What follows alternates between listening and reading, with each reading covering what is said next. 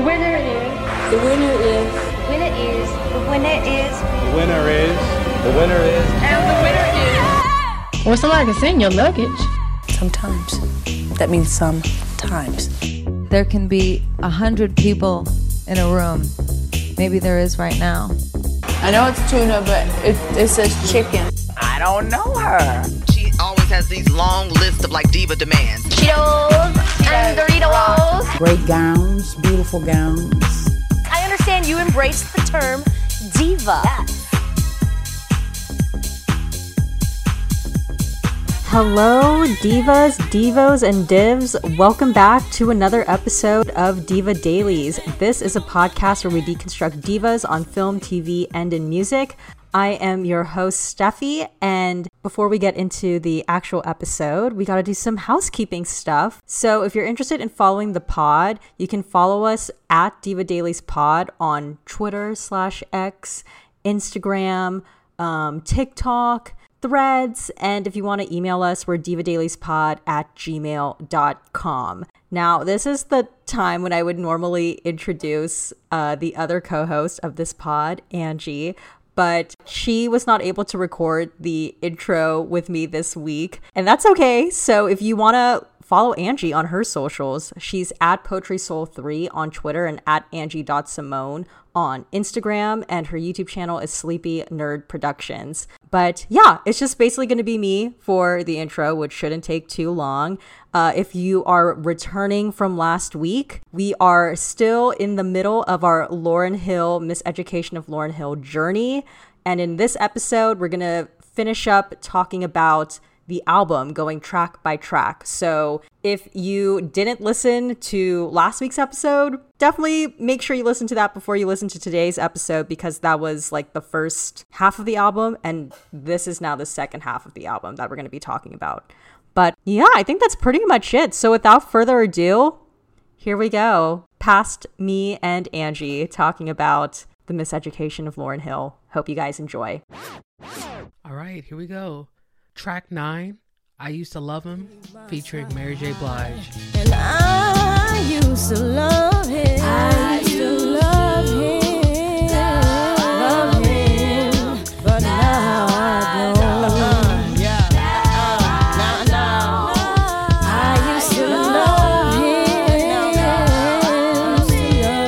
But now I don't. Steffi, your thoughts? I just think, like we were saying earlier, I just think it's so cool that she got Mary J. Blige. Mary J. Blige. Mary J. Blige. Please welcome to the stage Miss Mary J. Blige. I hope people really know what you're referencing. Because I've made that reference so many times on this podcast with like absolutely no context. Like when I'm on Final Cut Pro and I'm editing, like I can see who is saying that. But for listeners who obviously audio, they can't see what I'm seeing. They're probably like, why does she keep saying Mary J. Blige? Please welcome to the stage Miss Mary J. Blige. Oh, wow. That's Whitney Houston, by the way, yes. Introducing Mary J. for a performance.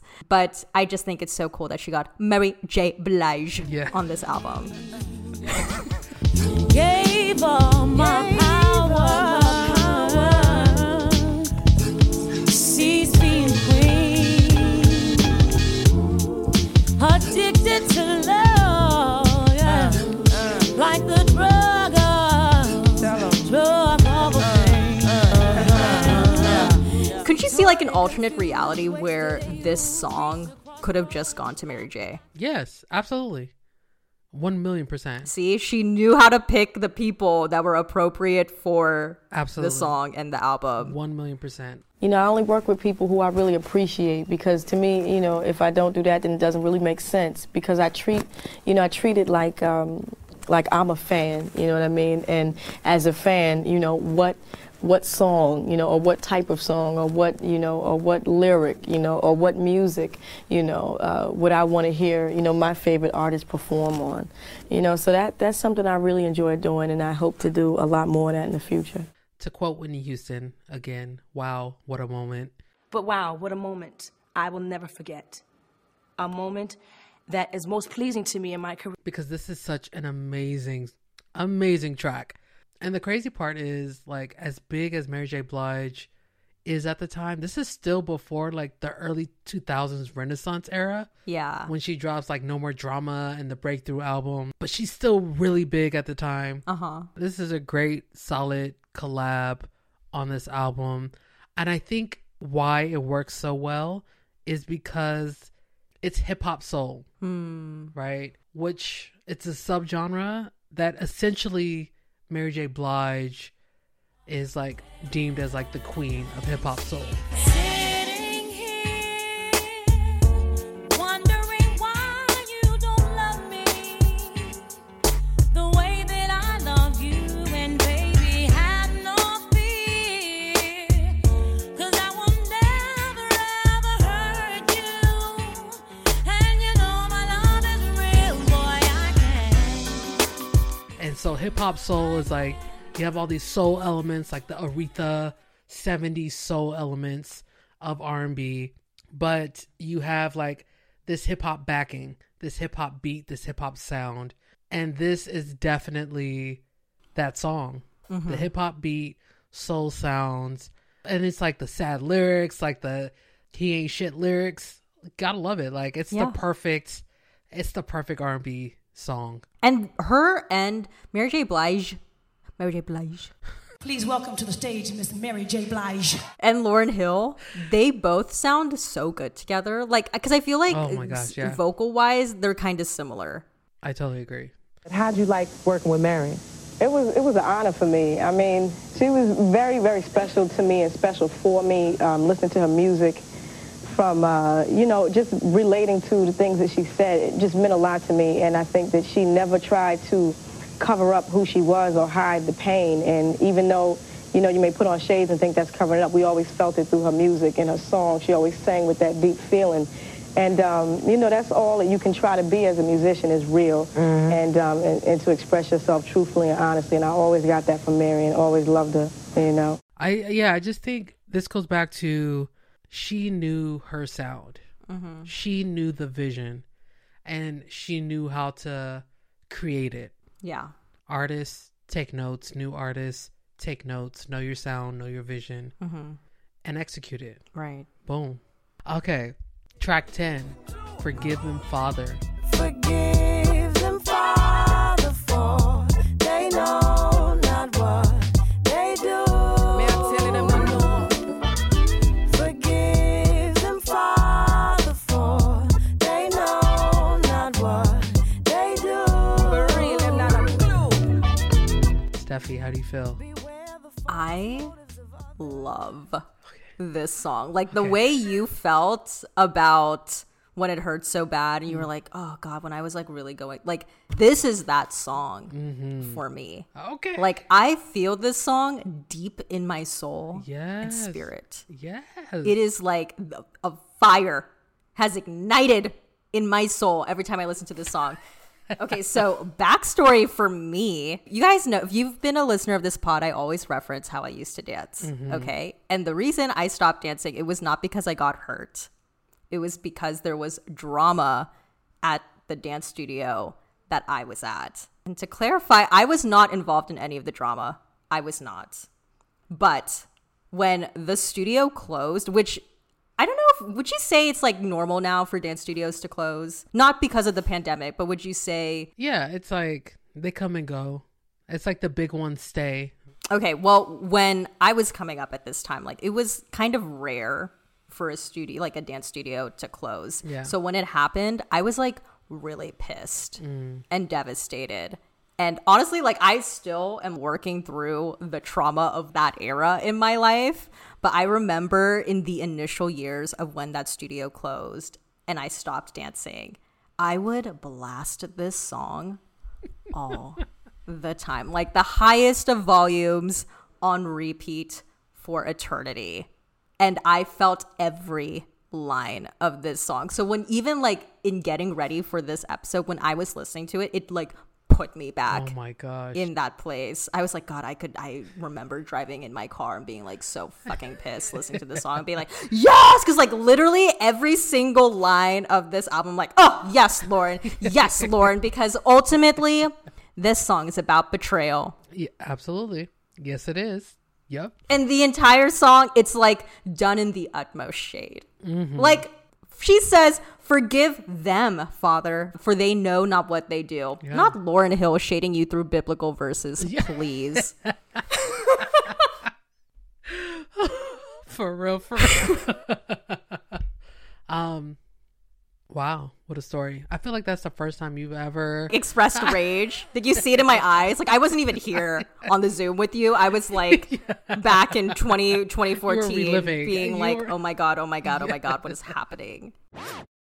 This is a bop. This is a full ass bop. Like, it is. Another amazing song. Again, it's one of those moments where I'm like, damn, Lauryn Hill produced this shit. Lauryn Hill wrote this shit.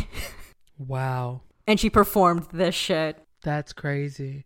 That's amazing. Oh my goodness. But now by this point, I understand why people call this a hip hop album. She's had so many hip hop moments on this album already. So I understand why people are like, oh, this is a hip hop album. Yeah. I also understand why people are like, this is an R&B, a straight R&B album. Yeah. Because we haven't even gotten to the R&B section of the album, like for real. Yeah. And I feel like this is a perfect merge between the two. Like, it's a perfect marriage. This was everything that I think hip hop and R&B fans would love. Yeah. And that's why it's so popular. Yeah. I mean, they should. Yeah. If you've ever felt betrayed or like the rug was pulled underneath you, this is the song for you, ladies. Like, turn it up. She has really clever writing. I mean, I know she has incredible lyrics throughout, but like, this is my favorite writing wise. Because when you're writing a song coming from feeling of like a rage or betrayal, yeah, I think it's really easy to just start making lyrics that are very like fuck you, into the void esque. Yes. But there's like substance here, okay? Like, it is very still fuck you, but there's substance here. Like, she's saying like, why for you to increase I must decrease. If I treat you kindly doesn't mean that I'm weak. Whoa, bitch. Why every Indian wanna be the chief? Be the man till he full and he still want me. Give me greed, try to teeth off my piece. Why for you to increase, I must decrease. If I treat you kindly, doesn't mean that I'm weak. Wordplay. Hello? Yes. Hello? Yes. And then, oh my God, the bridge. Oh. The bridge, you Classic. guys. She said, like Cain and Abel. Caesar and Brutus, Jesus and Judas, backstabbers do this. Like Cain and Abel, Caesar and Brutus, Jesus and Judas, backstabbers do this. For someone to compare you to Judas, yeah, that's the ultimate insult and shade. Yeah. Yeah. Let me tell you how I really feel. But my drop the mic moment lyrically is when she says, a friend once said, and I found to be true, that everyday people, they lie to God too. So what makes you think that they won't lie to you? A friend once said, and I found to be true, that everyday people, they lie to God too. So what makes you think that they won't lie to you?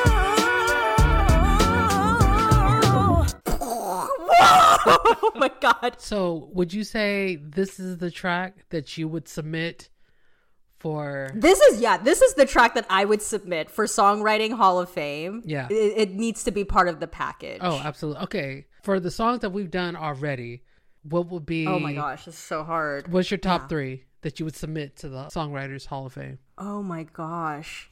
This one, obviously. Yeah, this. Even though it didn't really age that well, I would still say Doo-Wop That Thing. And maybe Lost Ones. That's a solid top three. Yeah. What would you submit? I would go Lost Ones. Yeah. X Factor. Yeah. That was the one I was like, is it? Yeah. And either Forgive Them, Father. Ooh, that's a hard one. Yeah. No, it's going to be Lost Ones, X Factor, and Forgive them, Father. Okay. I mean, yeah. When you're right, you're right. Yeah, facts. When you're right, you're right. When you're right, you're right. Yeah. Track 11, Every Ghetto, Every City. Every ghetto, every city, and suburban place I've been make me recall my days in the New Jerusalem. You know it's hot, don't forget what you got. Looking back, looking back, looking back, looking back, looking back. You know it's hot, don't forget what you got. Looking back, looking back, looking back, looking back. Steffi, your thoughts? I love this song. It feels very nostalgic. Yes. You know, it's a song where she's being reflective about her childhood and where she grew up. So lyrically, it's so visual and specific. Yeah. Like she's like naming very specific things that only if you grew up where Lauryn Hill grew up, you would know. Like she says Springfield Avenue had the best popsicles. Springfield Ave had the best popsicles. Saturday mornings and Kung Fu. What's up? I like that part. Saturday morning cartoons and Kung Fu. What's up? And then when she says like writing my friends' names in my jeans with the marker. Writing my friends' names on my jeans with a marker. They're very like visual images in your head. Right. You not only can see it, but you feel like you're there with her. Yeah. And I've heard so many times when it comes to writing, like the more specific you get, the more universal it becomes. Right. So you don't have to be from Newark, which is where Lauryn Hill is from, in order to understand like that feeling of nostalgia for where she grew up. I think in general too, and maybe I don't know if this is like amplified because I've just been away from home for so long, but you always have a fondness with your hometown because of the details that you know. I agree. When I'm thinking like back on where I grew up, like I love knowing the places that are open 24 hours. Yeah. Yeah. You know? Yeah. I love that I know if I like go down a certain street versus like making a left here, I can get somewhere 3 minutes faster. Yeah. Like those are the details that make home feel like home to you. Yeah. You know? Yeah. I mean, aside from the people, of course, but it's like the specificity of it. Oh, yeah. I really love. Yeah, it's like the specific smells that you associate with a certain place. You know what's funny is like when I think of home and I'm in a different country, usually the smell of fire. We were talking about this earlier, or you know, fires in SoCal. Oh, right. I was like, we were talking about the smell of fire. We were talking about fires. But like the smell of fire in Southern California, like it's so Southern California specific. I mean, not anymore with global warming, but like just like something that you just know. Right. It also smells kind of like India too. When the fire is really bad, it smells like Delhi. Oh, okay. Yeah. This totally reminds me of like family reunions in the summer, because my dad would play this while we were heading to the family reunions. So this definitely feels like family. This also really reminds me too, to make another Stevie Wonder connection. It reminds me of Stevie's Living for the City. Oh. Off of Inner Visions album from 1973. His father works some days for 14 hours. And you can bet he barely makes $1. His mother goes to scrub the floors for many. And you best believe she hardly gets a penny. Living just enough for the city. The first line in that song is, "A boy is born in Hard Time, Mississippi." And then the first line in this song is, "I was just a little girl, skinny legs, a press and curl." A boy's born in Hard Time, Mississippi, surrounded by for one that ain't so pretty. I was just a little girl, skinny legs, a press and curl.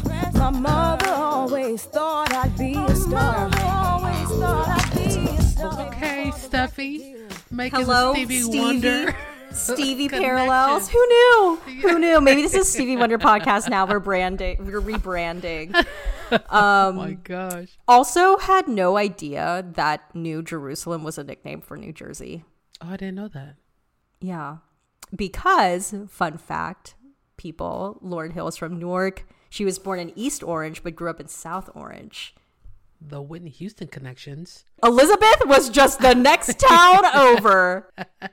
And to continue on that note, Lauryn had just worked with Whitney prior to making this album because for My Love Is Your Love, Lauryn produced she did. A cover of Whitney doing Stevie Wonder, I Was Made to Love Him.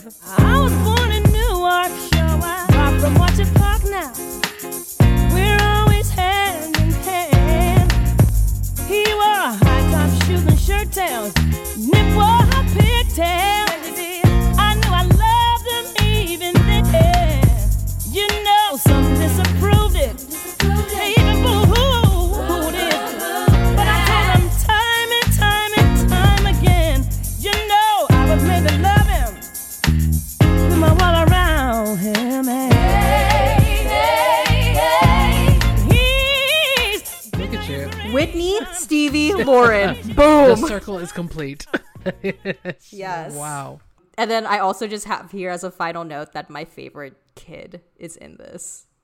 You know, like of the students. My favorite kid is in this song. Really? It's Lawrence. I love Lawrence. I wonder how Lawrence is doing. What do you think about love? Come on. Okay, Lord. Love. Hey, man. Yo. He's about to give us a dissertation. The way he said that. Go ahead. Break it down. Break it down. Love is just a feeling. Shout out to Lawrence. How are you doing, Lawrence? Come to the pod. Like, Lawrence is probably older than us. Lawrence is probably like 38, 39. Oh, Lawrence. Wait, how old do you think these kids are? You think they're high school or middle school? In the album? Yeah. They have to be middle school. Elementary, middle school. I don't think these kids are in high school.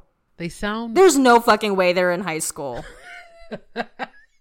They sound more mature than a elementary school kid. I could see the in-between for middle school. I think middle school. Like, they got to be like 12. They're like, they're actually in college.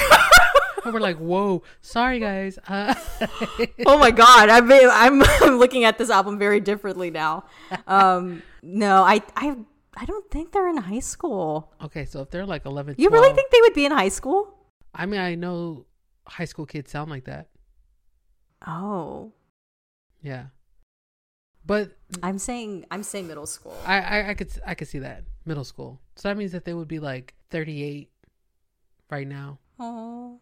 Lawrence, where you at? I hope you're listening to the pod. Shout out to Lawrence. Yeah. Oh, I love Lawrence. Love is just a feeling. I love Lawrence. When you like somebody, you want to fall in love with them. Okay. You just hope they feel the same way like you do towards them. Okay. Track 12, Nothing Even Matters, featuring D'Angelo. Now the skies could fall, not even if my boss should call. The world it seems so very small, 'cause nothing even matters at all. See, nothing even matters. See, nothing even matters at all. Nothing even matters. Nothing even matters at all. Steffi, break it down. Oh my gosh, what a dream collab. Yes. Lauryn Hill and D'Angelo in 1998. Yes. I feel like this song sounds and feels exactly the way you think and want a Lauryn Hill and D'Angelo collab in 1998 to sound like. You know what I mean? Because sometimes, don't you feel like we've had instances where, oh my God, it's so and so and so together, like this is gonna be good, and then they come out with a song and you're like, shitty ass collab, and you're like, what was this? You're like, what was that? Hashtag Beyonce and Alicia Keys. Oh, I was gonna say hashtag Aretha and Whitney. Yes, that's But fortunately for Lauryn and D'Angelo, this was not the case. Like, it's a very, very good song. I feel like, to me, it's an understated love song. Because it's so, like, peaceful and mellow, but it's still, like, very cool and soulful. Yeah.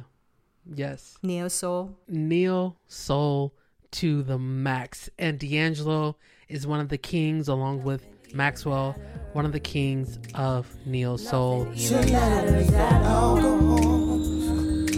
love makes me feel 10 feet tall. Without it, I go through withdrawal. Cause nothing even matters at all. Nothing even matters. Nothing even matters at all. Nothing even matters. I love this freaking song. This is my shit. This is easily, when I say easily the song I play the most from this album. Oh, wow. Okay. Like, it is on every single playlist, R&B chill playlist that I've ever created.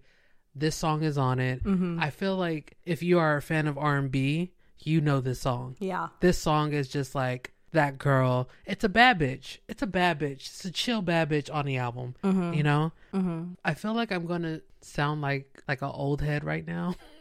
But I really do feel like they aren't making R&B songs quite like this anymore.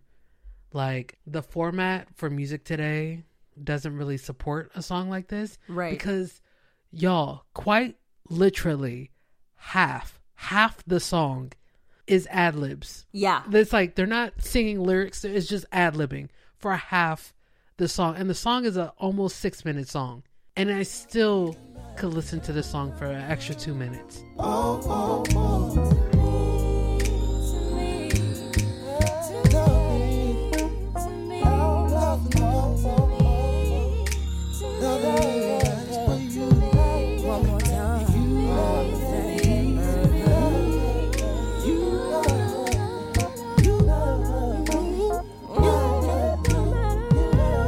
When there is magic, a song could go on for infinity and we don't have a problem. Mm-hmm. And this song, these two artists, they have that magic. Right. And so, yes, we could sit there and listen to them do these vocal riffs for 3 minutes and it sounds perfect, you know? You know what it is they're taking their time on this song. Yes. And I don't think absolutely music nowadays allows artists to take their time in this way anymore. Not at all. And I feel like now there needs to, like, your song needs to be a certain BPM. Right, yeah. There's not a ton of like super chill, like super chill neo soul-esque R&B albums that are popular right now. Mm-hmm. They usually have a certain BPM. Yeah. Which is like it's a mid BPM, you know? Right. But this is easily one of my favorite songs off this album. 10s across the board. 10s. Yeah. It's a really, really, really pretty song. Track 13, The Behemoth. It's The Behemoth. Everything is everything. Everything is everything. Is everything. What is meant to be will be. After winter, must come spring. Change it comes eventually. Steffi, thoughts? When I listen to this song, there's a specific line in here where she says, I wrote these words for everyone who struggles in their youth. Mm. I wrote these words for everyone who struggles in their youth. This is the reason why I didn't think Lauryn was in the classroom. This is why I didn't think she was a student in the classroom. Because I thought this was a reference to the kids in the classroom in real time. Oh, that's a good way of looking at it too. But I guess, like, maybe a little preview for part 2. But if I was like trying to present a video concept for the album and for this song, I would, if I was making a music video for intro, you would shoot the kids in the classroom. But then when we get to this song, and she says, like, I wrote these words for everyone who struggles in their youth, I would want us to revisit the classroom and then maybe like camera pans to the left and we see like little Lauryn Hill walk into the classroom because she was late for class. So it's kind of like she was a student in the classroom, but she's also like adult Lauryn Hill, like reflecting on Yeah. I wrote these words for like not just the kids in that classroom, but also like for me, because I was a kid in that classroom. Absolutely. Oh, and this album is very reflective. Yeah. It's very, very reflective. So, that works. Yeah. That totally works. Oh like, my gosh. I feel like this song, it's like the in conclusion paragraph to the album. Yeah. It's like, I've reflected, but this is why this all matters now and is relevant. Right. Yeah. Oh, okay. Yes. Okay. Now, see, the way that I experienced this song, it's very much a reflection of like my youth. Okay. In a way that it's very nostalgic for me. This is one of those songs where the video was on all the time. Like, this reminds me of summer of 2000, 2001, when I would just I just sat in front of the TV and all it was VH1, MTV Jams, MTV Soul. Like, it was just videos. I have like so many VHS of me recording hours of music videos. Like, Everything is Everything would always be played. Right. It usually came on before No Scrubs. So my relation to this song is like just nostalgia. It's nostalgic for me. I just want to say I really love the melody that happens towards the end of the verses. It seems we lose the game before we even start to play. Not our game. Who made these rules? We're so confused. Easily led astray. Let me tell you that. I love that part. Because I just think, again, this whole album is such a dynamic listen in that even within the same song, you know, melodies can change. And she like can smooth it out. Yes. When you least expect it. Yes. So Again, it's one of those things. Lauryn Hill created this whole thing. Wow, what a moment. But wow, what a moment I will never forget. A moment that is most pleasing to me in my career. You know, I want to say this. A lot of times when we talk about the divas and then they're like big hits, like they had contributions to it, but there's usually like this phenomenal producer behind it, or like a songwriter. There's like people in the room with them. Right. And for us to go down this album and being like, this is a masterpiece, and then we like hitting every song, and for the exception of like 2 songs, we're like, yo, Lauryn Hill, she did this. Yeah. By herself. Like, was in a booth by herself. Yeah. Lyrics by herself. Production by her. Like, what? Yeah. That's crazy. I mean, if I was Lauryn Hill, I too would not come out with an album ever again after making this. Like, the work is done. The work has been, I mean, because how can you top this? You can't. And I don't think she's the type of artist that wants to try and top it, but like genuinely put your feet up and rest because like, wow, you did that, you know? You did that. You know, I never want to condescend. There are a lot of people who condescend to the audience. You know, they just think, oh, they're like anything. Just throw a beat on it and put your voice on it.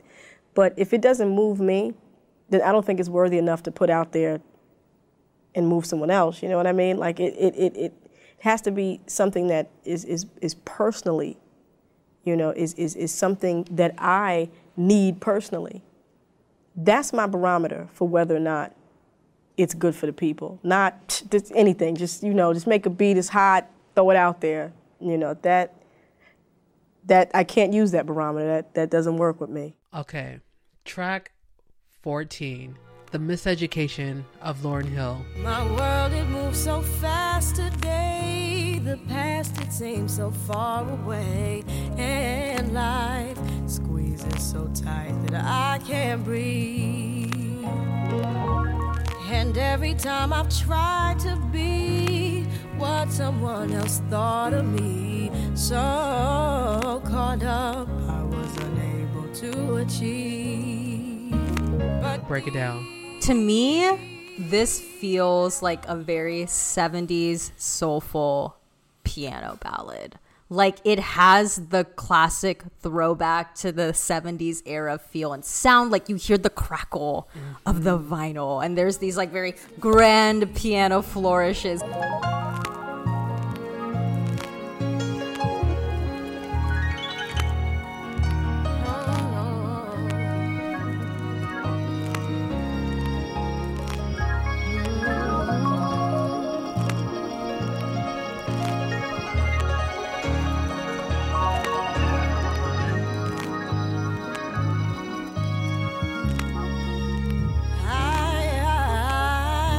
vibes. Like, this is very major Stevie Wonder vibes. It's very major Donny Hathaway vibes. It's a song for you. It's a song for you, Donny Hathaway.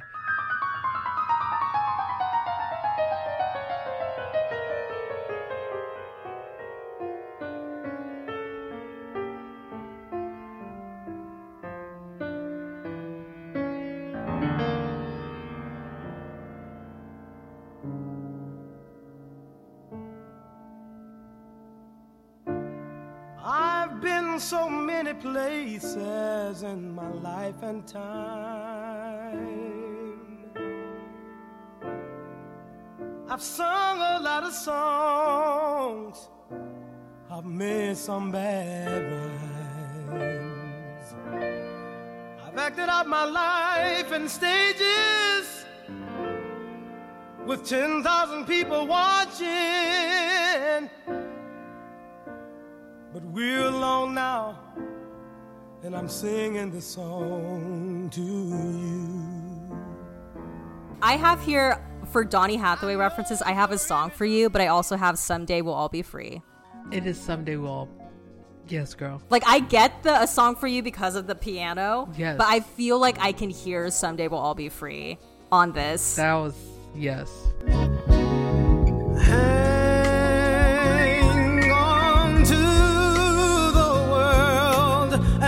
Spins around. Just don't let the spin get you down.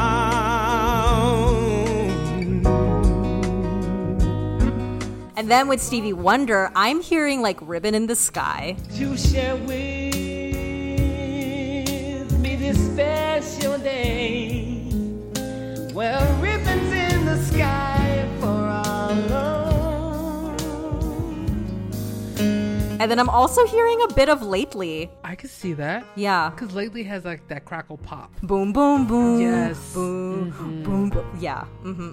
Lately I have had the strangest feeling, with no vivid reason here to find. Yet the thought of losing you's been hanging round my mind.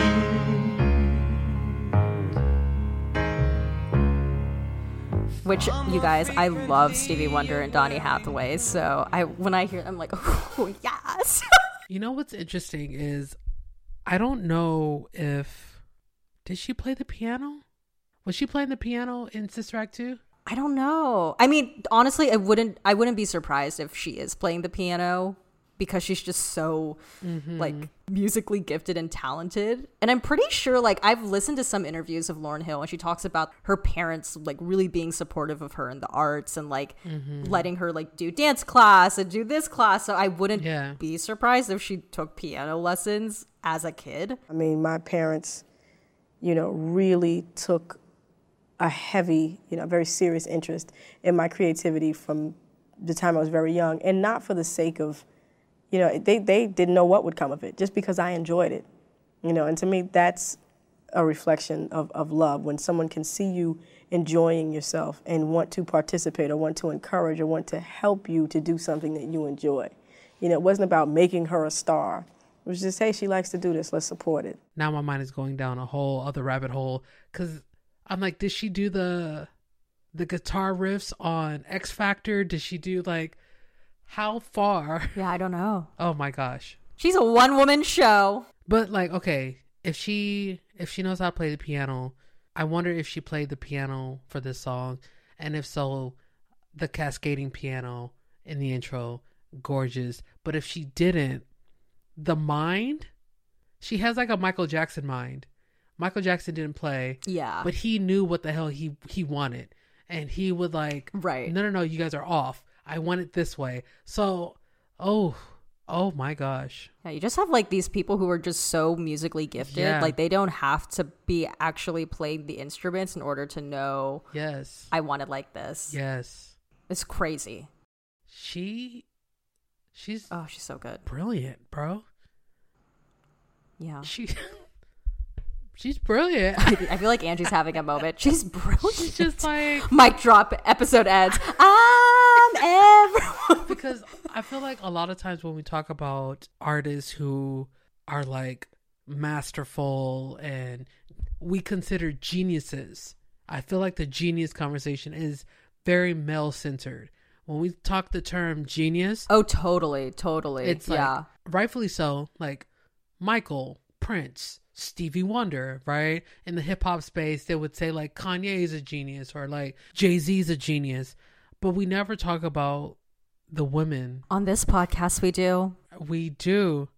Lauryn Hill is definitely a part of that conversation because the more we get into it, it's just like, this is not just masterful, it's genius level. Yeah. Yes. It's just so beautiful, Lauryn. It really is an astounding piece of work. Thank it is. you. It's like, it's genius. People don't use it, but it is. I love this song. Yeah. I really love this song. Angie's like, and that's my only note. I love this song. No, I love, like you said, the cascading piano in the intro.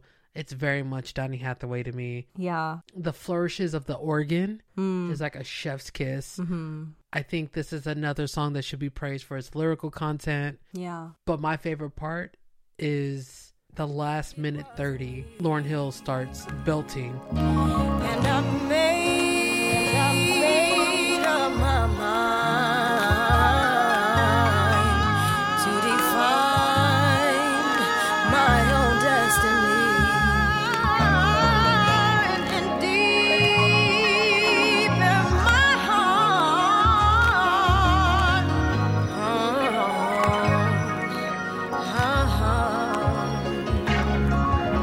I feel like for me too, aside from the Donnie and Stevie musical references, which we love, I feel like, you know how with Everything is Everything, that was like the in conclusion part of the essay, the Miseducation of Lauryn Hill. This is an important song in the concept of the album, if it's literally the album title track. Right. So this to me feels like her personal reflection part of the essay. For me, I'm picturing adult Lauryn Hill going back to her hometown in Newark. The places she was nostalgically singing about in every ghetto, every city, she's now realizing it's all changed. And it's gone. And it's like not quite what it used to be. I look at my environment and wonder where the fire went. What happened to everything we used to be? And it's this feeling of like when you've been away from home and then you go back, it's usually because you're trying to connect with yourself and look for answers. So in that sense, I feel like this song is her having her like Wizard of Oz Dorothy moment where she's realizing like she had the power to go home all along. Wow. Oh, will you help me? Can you help me? You don't need to be helped any longer. You've always had the power to go back to Kansas. I have. Then why didn't you tell her before? Because she wouldn't have believed me. She had to learn it for herself. But even though her home isn't quite literally what, like when she goes there, literally, it's not what it used to be. It's still inside of her always. Yeah. Wow. And deep in my heart, the answer, it wasn't me. And that's probably why the song sounds the way it does, because I've listened to so many interviews where Lauryn Hill has talked about growing up listening to like Stevie Wonder and Donny Hathaway and all of those great singer-songwriters of the 70s.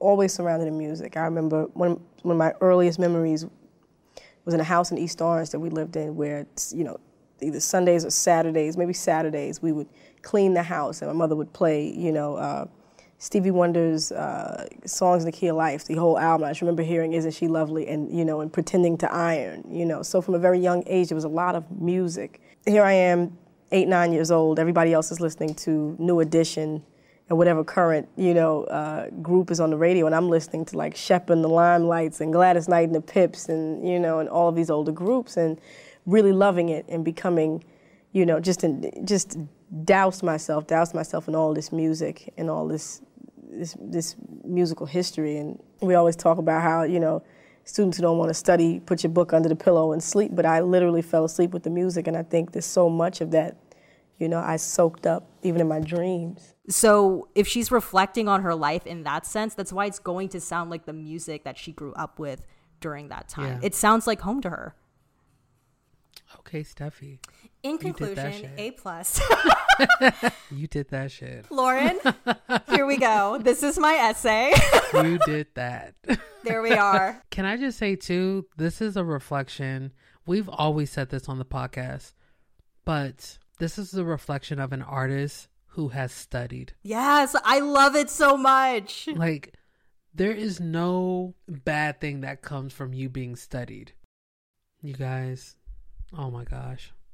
She's a genius. She really is a genius. And we've like referenced this throughout talking about this album, but it's like, it's so specific to her because you can hear the influences of a young Lauryn Hill growing up in this house with lots of great music from the 70s. But then you also have this woman who is coming of age in the era of hip hop. Oh, yeah. And like the marriage between those two. So like in Doo-Wop, that thing where it's literally old meets new, like that's kind of what this entire album is. Yeah. Hip hop soul. Yeah, exactly. It's hip hop soul at its finest. Yeah, and it feels very Lauryn Hill. Yeah. Like when we were talking about Doo-Wop, that thing, and it's like neo-soul versus, you know, this era of like bravadocious hip hop. Yeah. Like Lauryn Hill, interestingly, sits, like if we were making a Venn diagram, she sits in the middle. Yeah. She's probably one of the few people that can actually sit in the middle of that. Like for sure. Yeah, absolutely.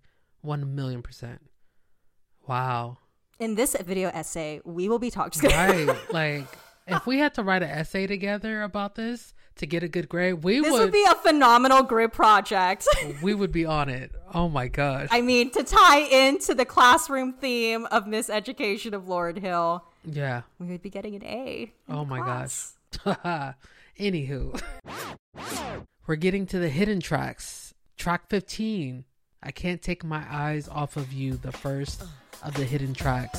I need you, baby. If it's quite alright, I need you, baby, to warm the lonely night. I love you, baby. Trust in me when I say okay.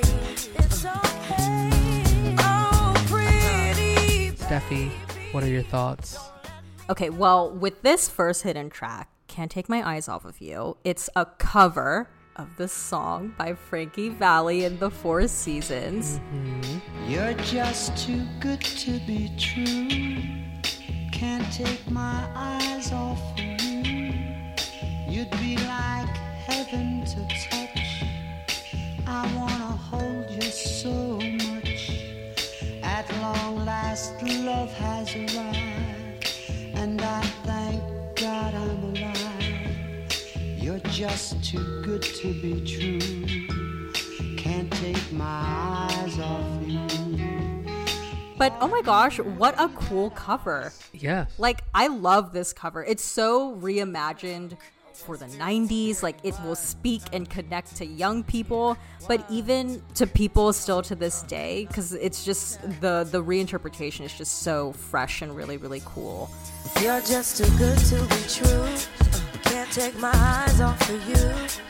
You be like heaven to touch. I wanna hold you so much. At long last, love has arrived, and I thank God I'm alive. You're just too good to be true. Can't take my eyes off of you. And I just think in general, like, the fact that that song could be reimagined like that and for it to still work, it just goes to show how good of a song the original was. It has this like timeless, evergreen quality. Yes, I agree. What are your thoughts? I will say I didn't know this was a cover. Oh, really? For years. I want to say for years, I quite literally thought this was a Lauryn Hill track. What was that Broadway show? Jersey Boys. It'd be like heaven to You got the voice. I got the songs. We make a partnership. Think Frankie would have cut Tommy loose right then. That's what you think? You're not from Jersey. Jersey Boy. It wasn't until Jersey Boys came out. Yeah. And like in the promo, they were singing the song, and I was like, Lauryn Hill? Why are they singing Lauryn Hill? Oh. And then my mom was like, nah, that's an old school song. And I said, oh, got it. Yeah. Gotcha. Okay, I'm about to make a bold statement. Yeah. I think Lauryn Hill's cover game is up there with Whitney Houston's. Okay. I'm saying that. I will say this. Whitney Houston has way more covers. So she is like the cover queen. But in terms of like able to do a cover and like make it yours. Yeah. I mean, we got Killing Me Softly with the Fugees. Right. Strumming my pain with his fingers. One time. Singing my life with his words. Killing Me Softly is a Roberta Flack song. Yeah. Strumming my pain with his fingers. Singing my life with his words. I Can't Take My Eyes Off of You. I would even put in Turn the Lights Down Low, which is Bob Marley. Turn your lights down low. And pull your window curtains.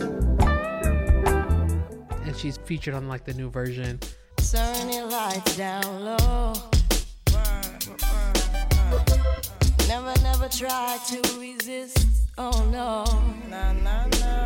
She's got like some iconic covers. I mean, when we talk about her solo career, obviously it's very short. Yeah. So it's hard to compare it to a Whitney Houston. But she is on that level for me in terms of like reimagining, like taking something, reimagining it, making it a hit or making it a classic song. Right. She did a phenomenal job with this cover for sure. Yeah, I think that's fair to say for sure. I also just have here too that it's interesting that during this period of time, this song specifically was having like a pop culture resurgence because in 1999, so obviously in 1999, Miseducation of Lauryn Hill wins Album of the Year in February. And the Album of the Year is The Miseducation of Lauryn Hill. Lauryn Hill. And then like a month later, the movie 10 Things I Hate About You comes out. The scene in that movie is when Heath Ledger is lip syncing Can't Take My Eyes Off of You on the bleachers to Julia Stiles. Yes, I totally forgot about that. So I'm just like, wow, this song was really having a moment in 99. Yes. You're just too good to be true. Can't take my eyes off of you. You'd be like heaven to touch. I wanna hold you so much.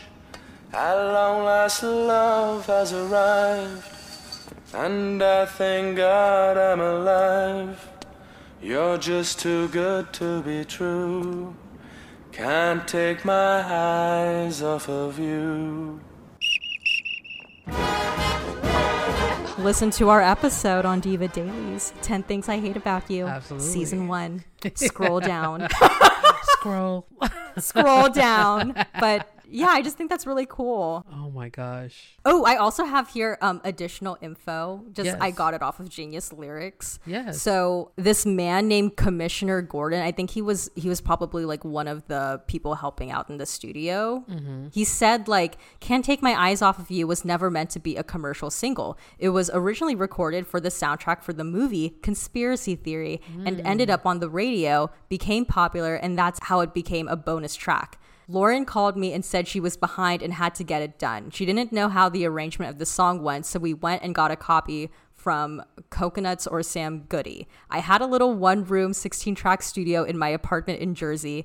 Lauryn was 8 months pregnant, laying on her back on the floor, half asleep, holding a handheld mic. She did all of those vocals off the top of her head pretty much in one take with the beatbox and all of that. Oh, look at Angie's face because I'm not looking at her when I'm reading this, but mouth open, jaw dropped. 8 months pregnant, half sleep. And this is genius. Like playing with your mama. Like she's a genius. What the heck? Oh my gosh. Well, the good part about it is I think that God, surrounded me with the right team, you know, with the team that I needed to help me exercise all of my ideas. You know, it's like, you know, you need that. You need that army. You need that force. You know what I mean? No man is an island. You know, so I refused to take all of the praise, you know, for that, because they were talented musicians. You know, they were talented engineers. They were talented production assistants, who really, really, you know, were there. And if I had an idea, I was able to express it, and, you know, made them stay and work diligently till it was expressed. And, you know, that I appreciate. I appreciate the fact that if there's a will, there's a way. The last song of this album, you guys, we've come here. We've made it. Track 16, Tell Him, another bonus / hidden track. I gotta tell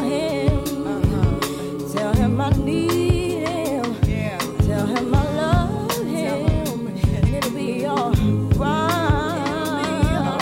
And tell him I need him.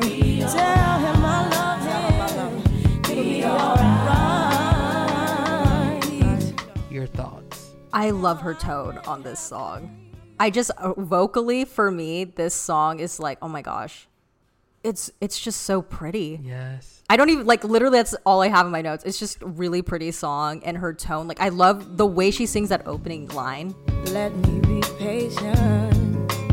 Let me be kind. Make me unselfish without being blind. Oh gosh, she just like really takes you in. Oh, so good. No, I'm with you. This is one of those songs that really showcases Lauryn Hill's vocal abilities. Mm-hmm. She's in the rafters, hitting those high notes. She's getting gritty. She's floating on a lot of the lyrics. Like, her vocals are just perfect for this song. Again, I love like the hip hop soul element, the hip hop beat underneath the soft guitar melody. It just sounds so good. Yeah. And again, I spoke earlier to the influence of gospel at this time. Yeah. Yeah. And I feel like this is one of the perfect examples, because this song easily could be about a man, a person, or it could be a gospel song. Right. Had I known better, all those times in church when they made me sing a song, I would have definitely popped out this song and sang it in church. Yeah. Because it definitely has that churchy element. It has the reflective gospel vibes. Yeah. It's one of those songs where it's like, it could be a gospel song, it could be an R&B song. And gospel was really doing the same thing at the time, where it was like, it could be an R&B song, it could be a gospel song. Right. Reference Addictive Love by BB and CeCe Winans. Mm-hmm. I thought that was an R&B song for years, until somebody was like, girl, BB and CeCe have never done an R&B track a day in their life. It's gospel. Like, you know? Yeah.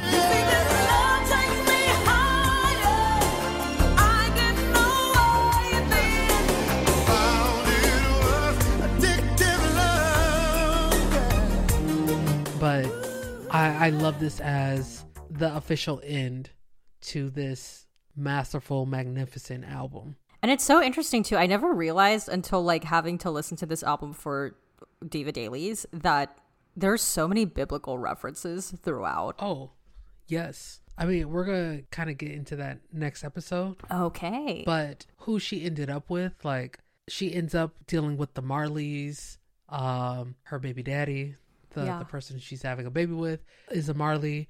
So she kind of gets into this very spiritual place that is rooted in Rastafarian gospel. It's like all these elements, and we definitely, yes, we see it for sure right on this album. Yeah. Would you say that was part of the agenda that you had with your album?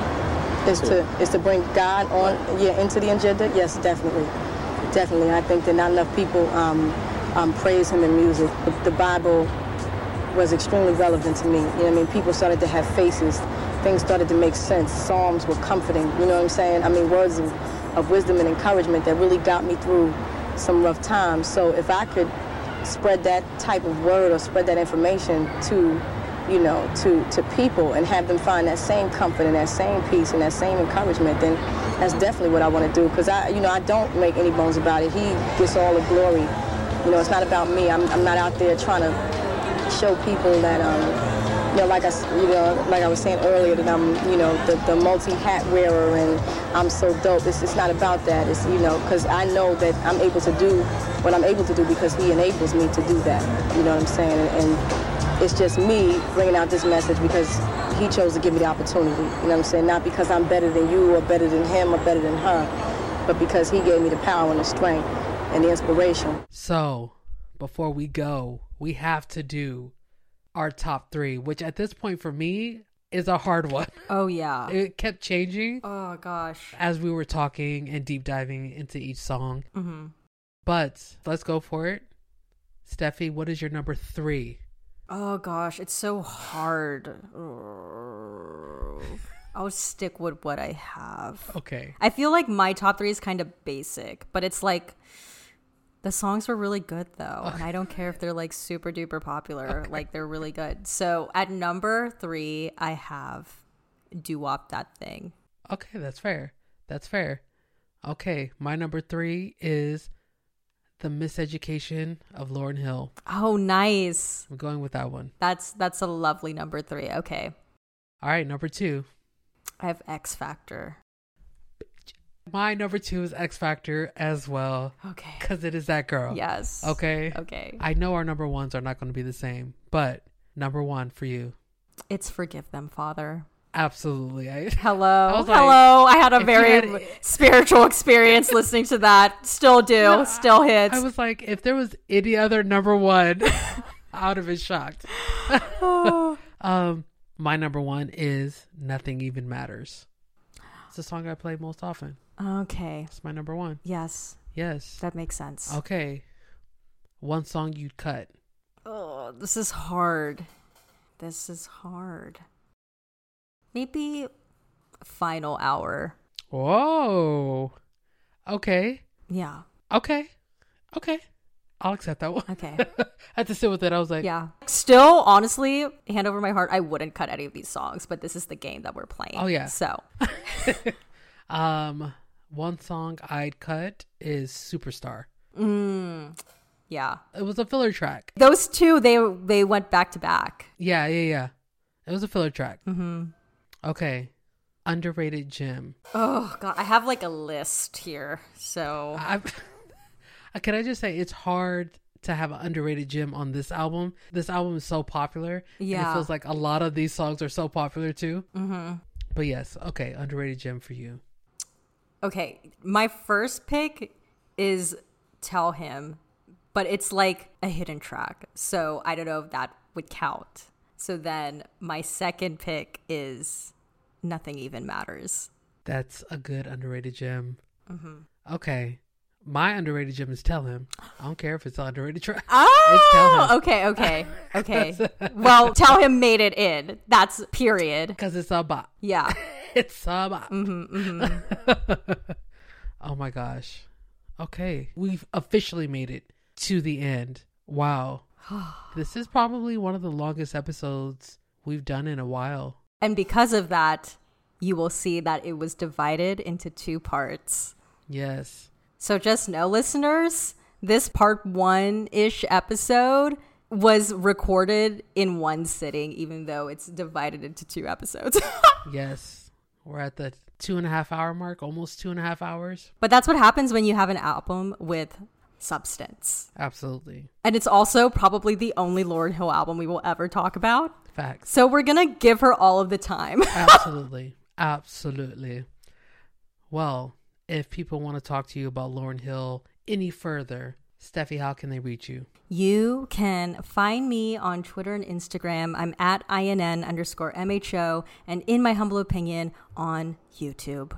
And you can find me on Twitter at PoetrySoul3 and on Instagram at Angie.Simone. If you want to get in touch with both of us, you can just go to Diva Daily's Pod on Instagram and Twitter. And on TikTok. Yes. Right? Mm-hmm. At Diva Daily's Pod on Instagram, Twitter, and TikTok.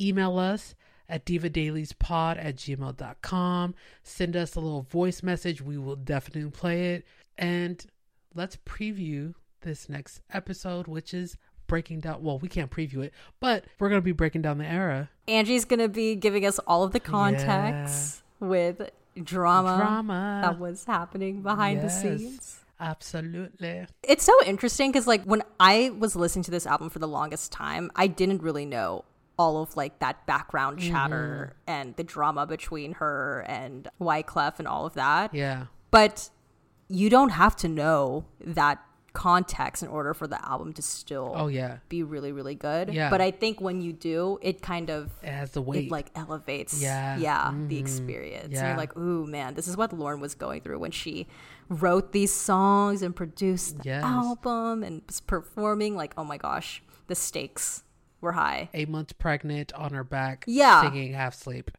Yeah. God. Lauryn Hill. Rent was literally due. Like literally due, and she had a child on the way. Yes. So listeners, if you're still here after all of this 2 episodes, I thank you. Yes. Steffi thanks you. We thank you. And you know what we'd also really appreciate as a thank you? A rating and review on Spotify and Apple Podcasts. Thanks. Yes. Preferably of the 5-star nature. Yes. Anything less, maybe keep it to yourself. Anything less, give it a rest. Oh, wow. We did hip hop today. Oh, okay. Wow, Lauryn Hill's influence on Angie has really taken over. Yes, but make sure you guys leave a review. 5 stars is preferable, and recommend the pod to a friend. And on that note, see you next week, and remember, divas. So the thing is, a diva has to be good at what she does. I'm every woman. It's